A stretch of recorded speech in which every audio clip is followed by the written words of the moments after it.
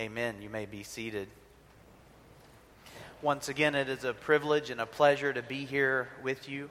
I can happily announce that next week we'll be back to our regularly scheduled program as Pastor Tony assumes the office again tomorrow after his sabbatical.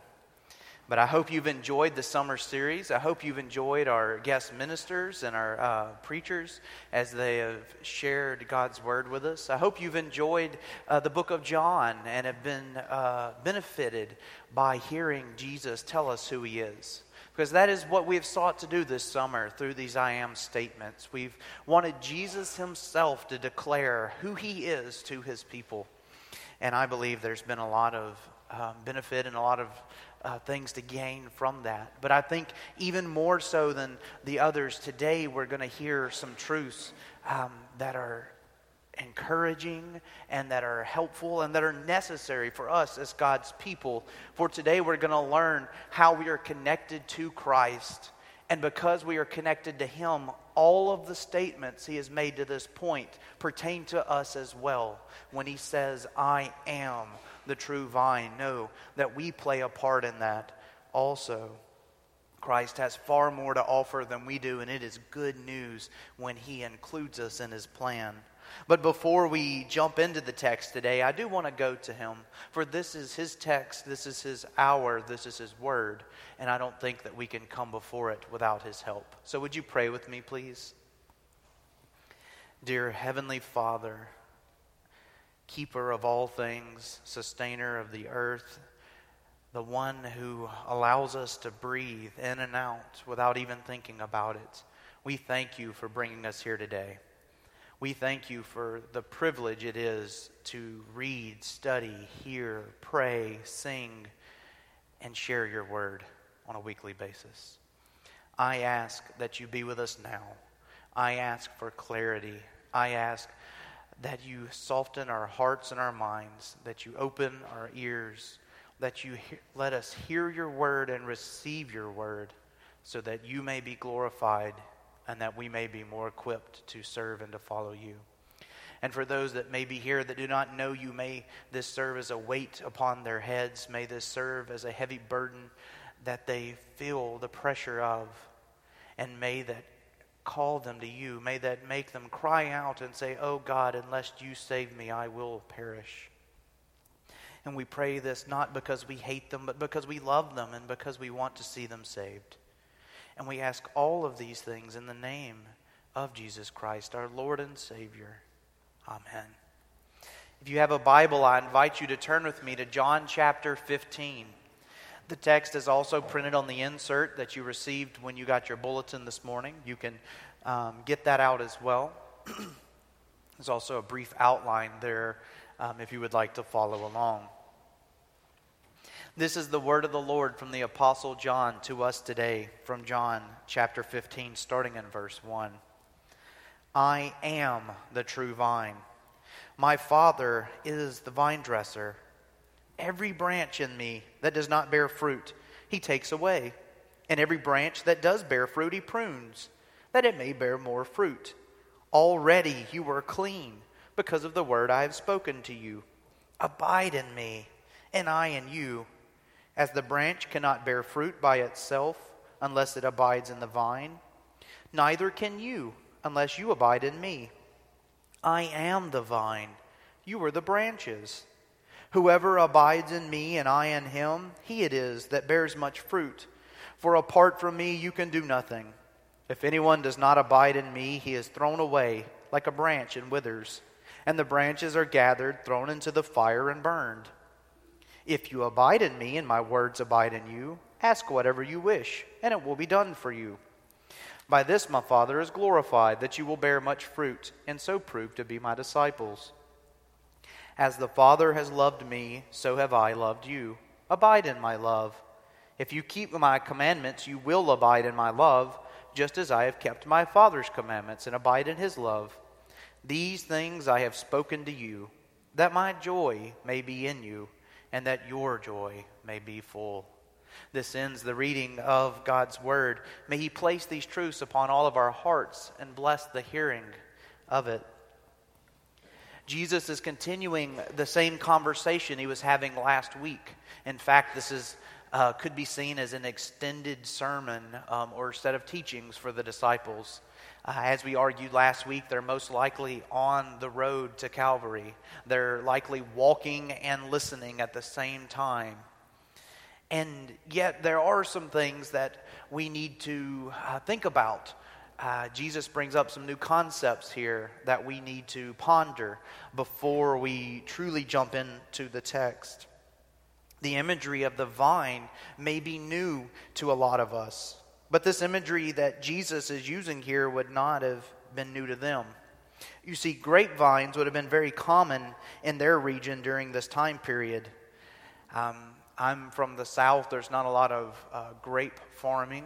The weather's not right for it. But we have a lot of tomatoes. And I know that you must plant a stake in the middle of a tomato or put a cage around the outside to direct its path and make sure that it grows well, lest it run wild and damage the plant. And Jesus would have used this because they would be familiar. Some of them may have farmed. Some of them may have used grapes in their professions or have used them kind of like we do recreational farming. But even more so, if they would have been studiers of the Old Testament, they would have understood this concept of farming as well. I mean, Jesus uses in the New Testament this to describe the fig tree. He describes wheat. He talks about all sorts of farming and the benefits thereof. But if you go to the Old Testament, farming is almost always used of Israel, especially the concept of the vine. And so as the disciples heard this and they thought back to their Old Testament text, they would go, oh, so that's what he's talking about. But the problem with that is it wasn't used in a positive light. You can go to just about anywhere in the prophets and they all, or most of them, use this concept. You can look at Hosea, and see that Israel became a prosperous vine. And yet he goes on to say that prosperity led them away from God. If you heard in Galen's prayer, this is a danger that's very true to us today. The temptation that we've become so prosperous, so successful, so self-fulfilling that we have no need for the God who sustains us. You could go to Jeremiah and he says in verse 2:21 of his text, I planted you as a choice vine from the purest of stock. How then did you turn degenerate and become wild? Time and time again you could see how Israel was to be that vine that connected God to his people but failed. Thinking about my tomatoes, I learned this early on. I tried farming, or that's not the right word, tinkering with farming in college. All I could do on my balcony was get 5-gallon buckets and put little seeds in them and hope to get them to grow. And I would plant tomatoes and peppers and the such. And the first year I didn't do anything but just water them, and very little grew. The tomatoes did not take. And it was that year that I learned two truths. One, you must stake your tomatoes or they will fall over, or they will wilt, or the fruit will become too heavy and break the branches. And two, if you're trying to farm on a concrete patio, the sun heats the concrete and cooks the roots, and therefore depriving it of any nourishment. And so I learned, and I hung them from a rope the next year, and I think I got 3 tomatoes that summer. And quickly realized it was easier to get them from the store. But the concept was not lost on me. The concept of we must be grounded. We must have something to keep us going in the right direction. There must be something firm, or else we will run wild, just as Israel ran wild in the Old Testament. They sought idols. They sought their own gods. They went away from the Lord. And ultimately it would have led to their destruction if God had not intervened. And so when Jesus comes here and when he tells the disciples, I am the true vine, he is saying, I am the true Israel. I am what the Old Testament people were not. I would do what they could not do. I will complete what they could not. I will tie you to God as they should have but didn't. I will be that connecting point. Remember what he's told us this whole summer. Before Abraham was, I am. He's saying that he is eternal, that he is the Son of God. He is the branch of the stump of Jesse prophesied by Isaiah. He is the Son of David, long expected to come. He would fulfill what had been unfulfilled to this point. And as we're thinking about that, as we're thinking about Christ as the true vine and the true Israel, we need to realize here the text says that he is the vine. We are not. The church is not. Jesus is the vine. We are the branches. It's up to Jesus to ground us in God. We're saved through him. Just like when he's told us, I am the good shepherd who takes care of my sheep. I am the door. I am the way, the truth, and the life. No one comes to the Father except through me. I am the bread that if you eat of me, you will hunger no more. I am life-giving water. Drink from me and you will never thirst again. I give life. Jesus is echoing his own words here by reminding the disciples they must be rooted in him. And if they are, they're rooted in the Father. Their salvation is secure. Their identity rests in him. They will bear fruit. And this is important for us today because the same thing holds true. Trials will come to us. If you look at the disciples, it's going to be about 24 hours after this that they begin to flee, that they begin to doubt Jesus and they begin to reject his identity and they go back to their professions. If you go to the end of John, Jesus has to find most of his disciples doing what he started them off or what they were doing when he started off their ministry together. We must remember in whom we are rooted. And if we do so, we can face whatever the world puts before us. Our trials may not be of that nature, but we will face trials. And not just endure them. I'm not saying that we can suffer through them, but that we can be fruitful. That there is good that can come from the trials and the hardships and the heartaches of this world. For we're not our own. We've been bought with a price. Because this is true, we take comfort. But as we mentioned last week, we don't even end there. Christianity is not just conversion. Please don't fall into that trap. There is something for us to do. There is a next step to take. And this text tells us that if you are my disciples, you will bear fruit. We'll see several of these truths in the text. We'll see that truth, that we are to bear fruit. We will also see that we must prepare for pruning. We will be encouraged by the call to prayer itself. And then we will end with the call to be obedient, which has attached to it a promise of joy. And I want us to unpack these truths in turn, beginning with the call to be fruitful. And as we see this, we once again must realize we cannot do this on our own. I know I sound a bit redundant here, but this bears repeating. We must appreciate we are only fruitful because of Christ. Christ says that he is the true vine. We are not. His Father is the vine dresser. We're branches. Christ is true Israel. He adopts us and brings us in. It is his work that has even allowed us an audience with God. And the text issues very clear warning here. If you're not abiding in Christ, you dry up, wither away, you're gathered together and burned. It's an analogy for ultimate judgment. It's an analogy for an ultimate sentence upon those who reject Christ. We must not run the risk of thinking we're contributing or adding anything to our salvation. I think Pastor Nathan does an excellent job each week as we come before the Lord's table reminding us, do not come thinking you're contributing anything. Do not come thinking that you're adding one bit to your right and to your standing before God, because you're not and you can't. But that being said, we are called to bear fruit. Don't miss this. I think the book of James explains this better than just about anywhere else in Scripture. He says in the first chapter of his book, in verses 22 and following, "Be doers of the word, not hearers only, deceiving yourselves. For if anyone is a hearer of the word and not a doer, he's like a man who looks intently at his natural face in a mirror. For he looks at himself and goes away and at once forgets what he was like. But the one who looks into the perfect law, the law of liberty, and perseveres, being no hearer who forgets, but a doer who acts, he will be blessed in his doing." We just are called to do so, remembering that it's only through Christ that we act. It is only through Christ that we do. We can only do because we are part of the vine. Our job is to be fruitful, though. The text makes this point very clear. It says so in 3 places. Verse 2, "Every branch in me that does not bear fruit he takes away, and every branch that does bear fruit he prunes, that it may bear more fruit."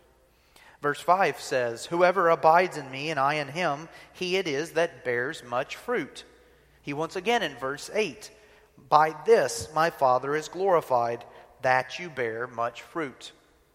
And so if we're called to bear fruit, if that's a mark of being in Christ, what does that look like? Well, if you go back to last week in chapter 14, Jesus says, "Whoever has my commandments and keeps them, he it is who loves me. And he who loves me will be loved by my Father, and I will love him and manifest myself to him."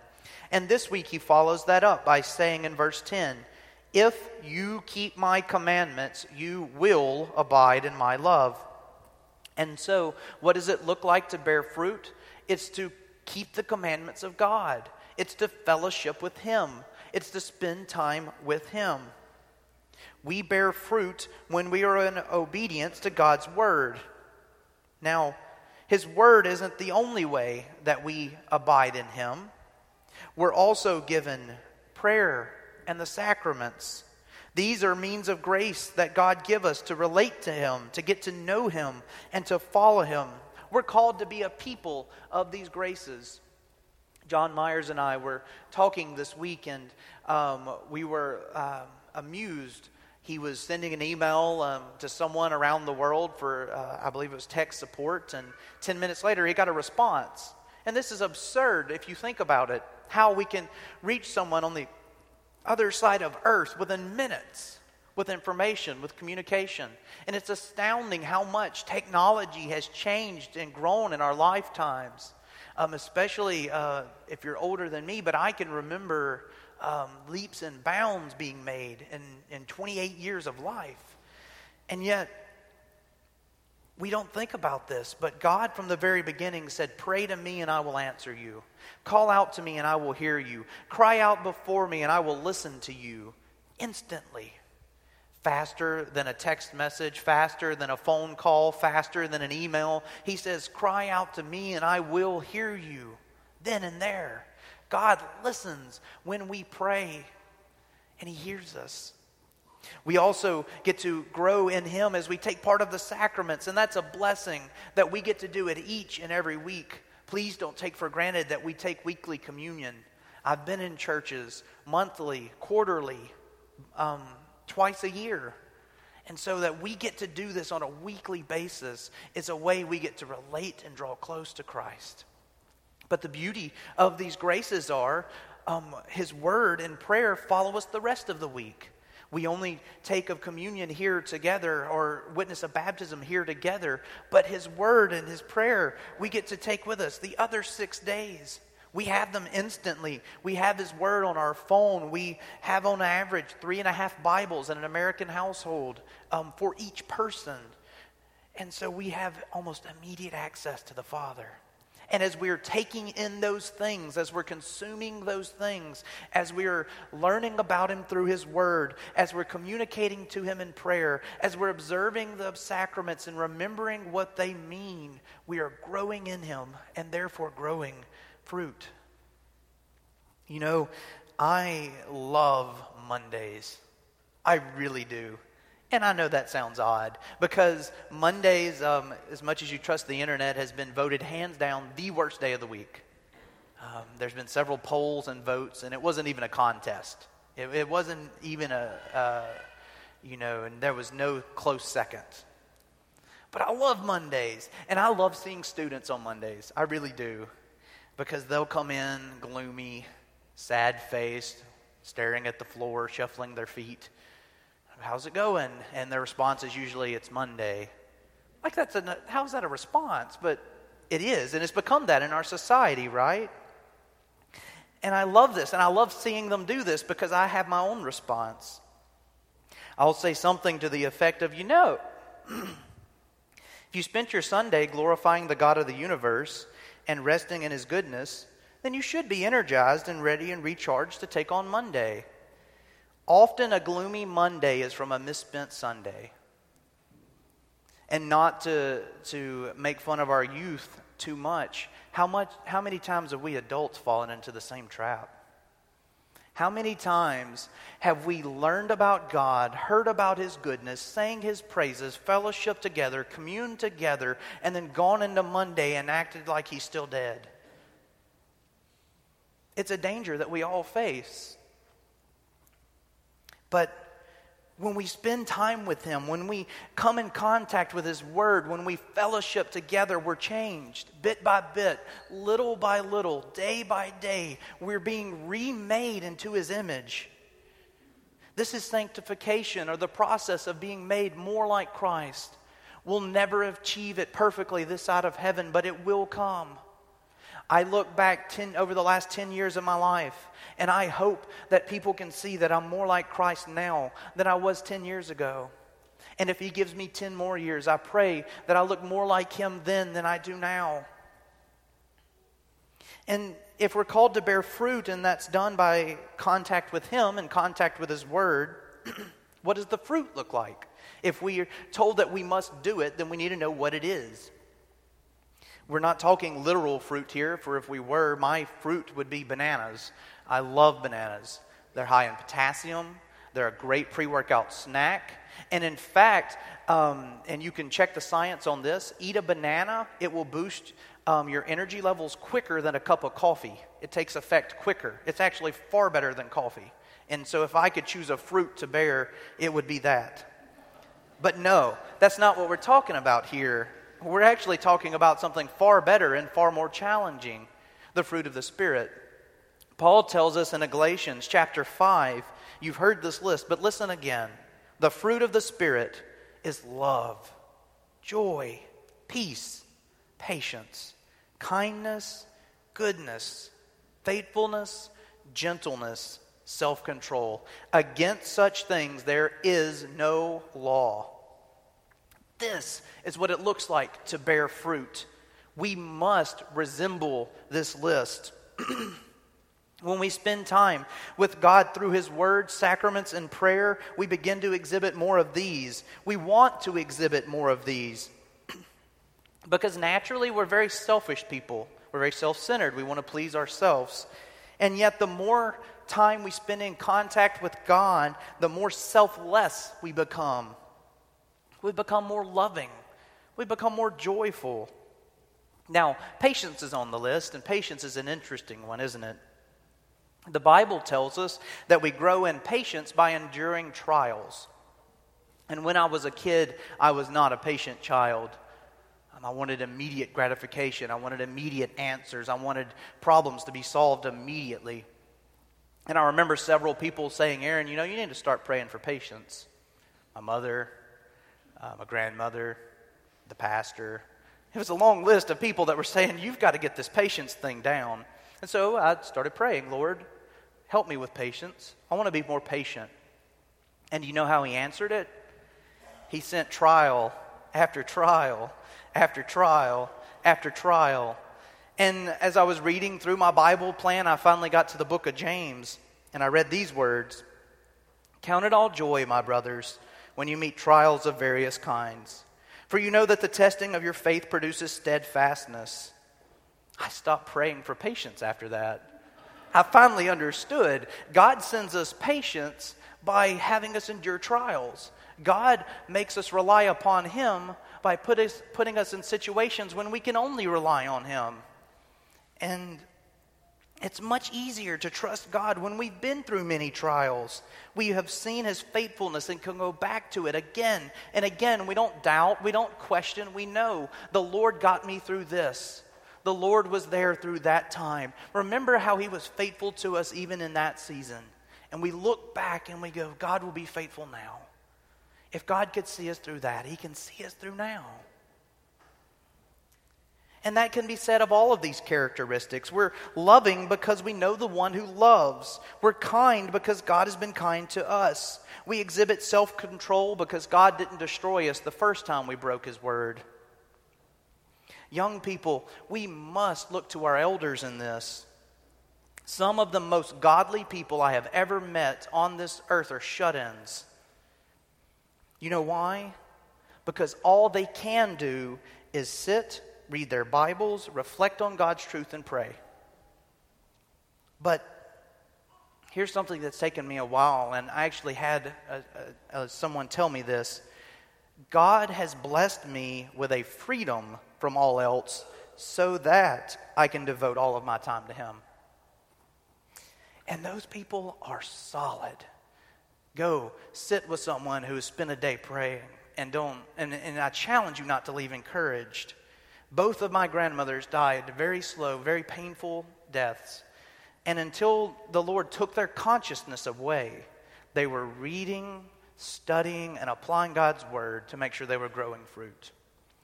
I've had a godly woman in this congregation who has all sorts of medical issues. And every time I see her, she tells me she's praying for me. That blows me away. That really blows me away. Not, can you pray for me? Or can you be with my situation? Or can you think about me this week? But I'm praying for you. That's bearing fruit. That's growing in God. That's growing in His goodness. We are called to do this, and we can only do so when we're in the Father through the Son. It won't be easy, though. I would be incorrect in telling you that this is going to be simple. We're going to have trials from without. We're going to have trials from within, and even more than that, we're told that the Father Himself will prune us. And I want us to think about that for a moment. This may sound painful. This may sound negative. For those of you that don't know, pruning is the process by which you cut back. You take a plant or a tree and you cut away branches, you cut away fruit, you cut away flowers, you trim it, you shape it. And it looks like you're destroying it. It looks counterproductive. But yet the end result is a stronger plant. The end result is a plant that can survive. The end result is a plant that can grow more fruit, that is more beneficial for that which it has been made. And so when we think about pruning, we may initially think about pain, but you must see the benefit. Even when I stopped praying for patience, the Lord kept sending me trials. Why? Because I still wasn't patient. He knew what I needed, even though I wasn't praying for it. And God good when He gives us what we need. You know, to this day, I still need this help. I can't sit before you and go, I've got it figured out. These last 2 weeks have been a testament to that. We as teachers came back to work a week and a half ago. We walked into the new building that's under construction, and it is a huge blessing to us. And it looked like it was a month from having students in it, much less a week and a half. If you walked in, you saw it. And I'll be the first to admit, it put me in a bad mood. It depressed me. It made me angry. I went and I would sit in my room in a little tiny student desk, although I had my own desk, and I would just sit there. And I would look around and I wouldn't want to do anything because I'm going to say this is pointless. And I was in despair. I found people to complain to because that made me feel better. And I was like, it's all hopeless. It's all lost. My wife came and put a day and a half worth of work in, putting all of my boards up. She would have done that anyway because I'm not creative. Came in on Thursday. Wednesday, I didn't have any of my chairs. I had to start putting my chairs up then, and class started on Thursday. None of them were in place. A third of my ceiling was gone. Thursday, there was my ceiling. There were my chairs. There were no construction workers in the hallway. There were no wires hanging from the ceiling. There was no water dripping in my room. The Lord knew this. It didn't surprise him. It surprised me. It didn't surprise him. And you know what? He almost instantly said, Aaron, why did you complain? Why did you worry? Why did you fear? Why did you doubt? And remember this. This is one of those mile markers. Next time something comes up, next time something in life gets hard, next time things get difficult, remember back how I took care of something that seems almost miraculous, how I had a plan and how I executed it perfectly. And that's a comfort. And I needed that. I need that constantly. The Lord knew that I needed that. Matt Chandler, a pastor and leader of Acts 29 Network, he said in a sermon on this section of the book of John, the 2 times in his life that he grew the closest to God was when he was diagnosed with brain cancer and as he struggled during the first 7 years of his marriage. He goes on to say, and I wish the Lord to not bring either of those back ever again. But you know what? In those moments, when I could do nothing but lie in a hospital bed, I had to cry out, God, if you don't fix it, it's not going to be fixed. As I struggled in my marriage, if you don't see me through this, it won't be seen. If you don't do it, it will not happen. And God does that to us. Because he hates us? No. Because he loves us. We should rejoice at the pruning of the Lord. We must confess our inability and see his ability to take care of us because it serves a purpose. The text says that the purpose is that we will bear more fruit. He is making us more effective. And I want us to take a moment and see one of the ways that he does help us in those moments. And I want us to see the call to prayer. Look back at verses 7 and 8. If you abide in me and my words abide in you, ask whatever you wish and it will be done for you. By this my Father is glorified, that you bear much fruit and so prove to be my disciples. We're told that whatever we wish, whatever we ask of the Lord will be done. Well, does that mean if I want to raise, I just should start praying for it and it's going to happen? No. What the text is saying is, as we're made more into the image of God, as we reflect Christ more and more, our prayers reflect Christ more and more. We begin to pray things like we have already recited today, thy will be done, thy kingdom come on earth as it already is in heaven. And that's the prayer that the Lord goes, oh yes, I will gladly answer that for you, my child. When we pray, Lord, make us more effective in sharing the gospel. Make us more effective in loving one another. Make us more effective in exhibiting the fruit of the Spirit. He says, I would gladly do that for you because I love you and it will glorify me. And we know this because of that second verse. By this my Father is glorified, that you bear much fruit and prove to be my disciples. And we prove to be the disciples of Christ when we're being obedient to his teaching, when we're living close to him through his word and through the sacraments, and when we're sharing that with others. And when we're doing so, it brings glory to the Father, which models Christ's purpose. Christ brought glory to his Father. Christ obeyed unto death his Father's commands. And so we're told and called to live like Christ, to exhibit that type of love. And in that, his Father will be glorified. Now, isn't it interesting, though, that we are told this at the exact same time that we're to prepare for pruning? In almost the same sentence, we're told, pray for my help, and by the way, I will prune you. We often think of prayer as a way of telling God one of two things: thanks for everything, or disaster. It's either, scale 1 or scale 10. Everything's great, and I thank you for it, or the world is ending, fix this now, we're all going to panic, and it's not okay. But how often do we say, thank you, Lord, for the day-to-day? Thank you, Lord, for the trials in my life. Thank you that you're pruning me. Yes, it may hurt. You are revealing sin, and I don't like that, but I know it's for my good. How many of us are going to stand in line for that prayer? Lord, reveal sin in my life. If we're honest, a lot of us, we would say to the Lord, I think I'm sanctified enough. I can stay at this level. Let's just stop it here. You don't need to work on me anymore. You don't need to reveal any more sin. You don't need to call me out anymore. Let's just coast. Let's just coast to the finish, Lord. But the Lord knows that we're most dependent upon Him when we're least capable of doing it on our own. And that's something He's done in my life time and time and time again. We must follow the will of the Father as laid out by Christ Himself. And there's one more call that we see in our text, and that's the call to be obedient. This call comes with a promise, and this promise does cover all of the points we've seen today, but it's particularly attached to this one. And so we see the call to obedience attached to the promise of joy. Look again at our text and see how this unfolds. Verses 10 and 11. If you keep my commandments, you will abide in my love, just as I have kept my Father's commandments and abide in His love. These things I have spoken to you, that my joy may be in you, and that your joy may be full. Jesus is again reminding us and reminding the disciples how they can abide in His love. This would be imperative. They are mere hours away from abandoning Jesus. They are mere hours away from having their whole framework, their whole ideas and identity, and their whole lifestyle turned on its head as they're each step getting one moment closer to the cross.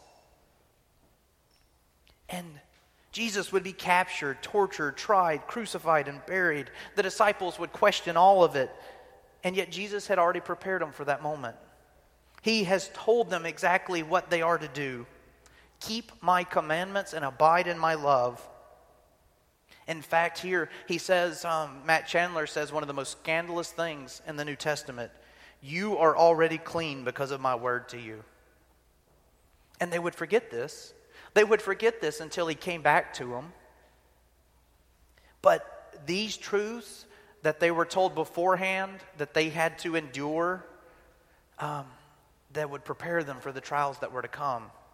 They would endure much greater ridicule and persecution than they ever imagined, but would also write the New Testament and would begin the church and grow it exponentially by preaching, teaching, proclaiming God's word, and observing the sacraments. Jesus grounded this yet again in His obedience to His Father. Jesus kept His Father's commandments even unto death. And with His help, we can be obedient too. We can serve the Father through the Son. And He ends this part of the conversation with a blessing. He tells the disciples, these things I have spoken to you, that my joy may be in you and your joy may be full. His purpose in calling the disciples and calling them to bear fruit, endure pruning, pray to my Father, and be obedient is so they may be full of joy. Joy is a great thing, and it's not happiness. Do not mistake the two. Happiness comes and goes. We're happy about a good grade. We're happy about a goal we scored. We're happy about so many things, a nice meal. But joy lasts through trial. Joy lasts through persecution. Joy lasts through hardship. I pray that you have people full of joy in your life. For they are the ones when their life is falling apart, when the world bears down upon them, they're saying, you know what? God has a purpose in this. I may not know it. I may not see it, but He does. And He will be glorified. And they walk away and you just look at them dumbfounded going, how? How can they be that way? How can they say that? Do you not see the situation? Do you not see what's going on? It's because they have the joy of the Lord. It's because they know in whom they are. They know that they are a part of Christ. They are rooted in God. I think of Paul. If there was anyone who had endured great things for the gospel, it would be Paul. He was shipwrecked more than once, snake bit, stoned, run out of town, and on numerous occasions condemned to death for preaching and teaching the good news of Jesus Christ. He spent a large portion of his life under house arrest. He writes to his comrades, I am cold, I am hungry, I am tired, I am worn out. Please come. It is amazing what he writes. When he writes to somebody, he usually asks for some things, and it's usually a blanket, some Bibles, some books, and that you would just come visit for comfort. And yet, listen to what he says to Timothy at nearly the end of his life. I am already being poured out as a drink offering. The time of my departure has come. I have fought the good fight. I have finished the race. I've kept the faith. Henceforth, there is laid up for me the crown of righteousness, which the Lord, the righteous judge, will award to me on that day, and not only to me, but all those who have loved his appearing. Despite all of these things, despite knowing that he would soon die for his faith, that he would soon end his life here, he says, I've done it. I've fought the good fight. I've finished the race. I've got a prize waiting, and I can't wait to get it.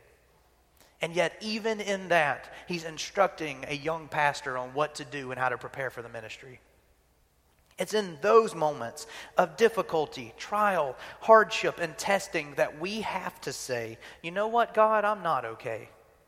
And if you don't get me through it, I'm not going to get through it. But nevertheless, your will be done.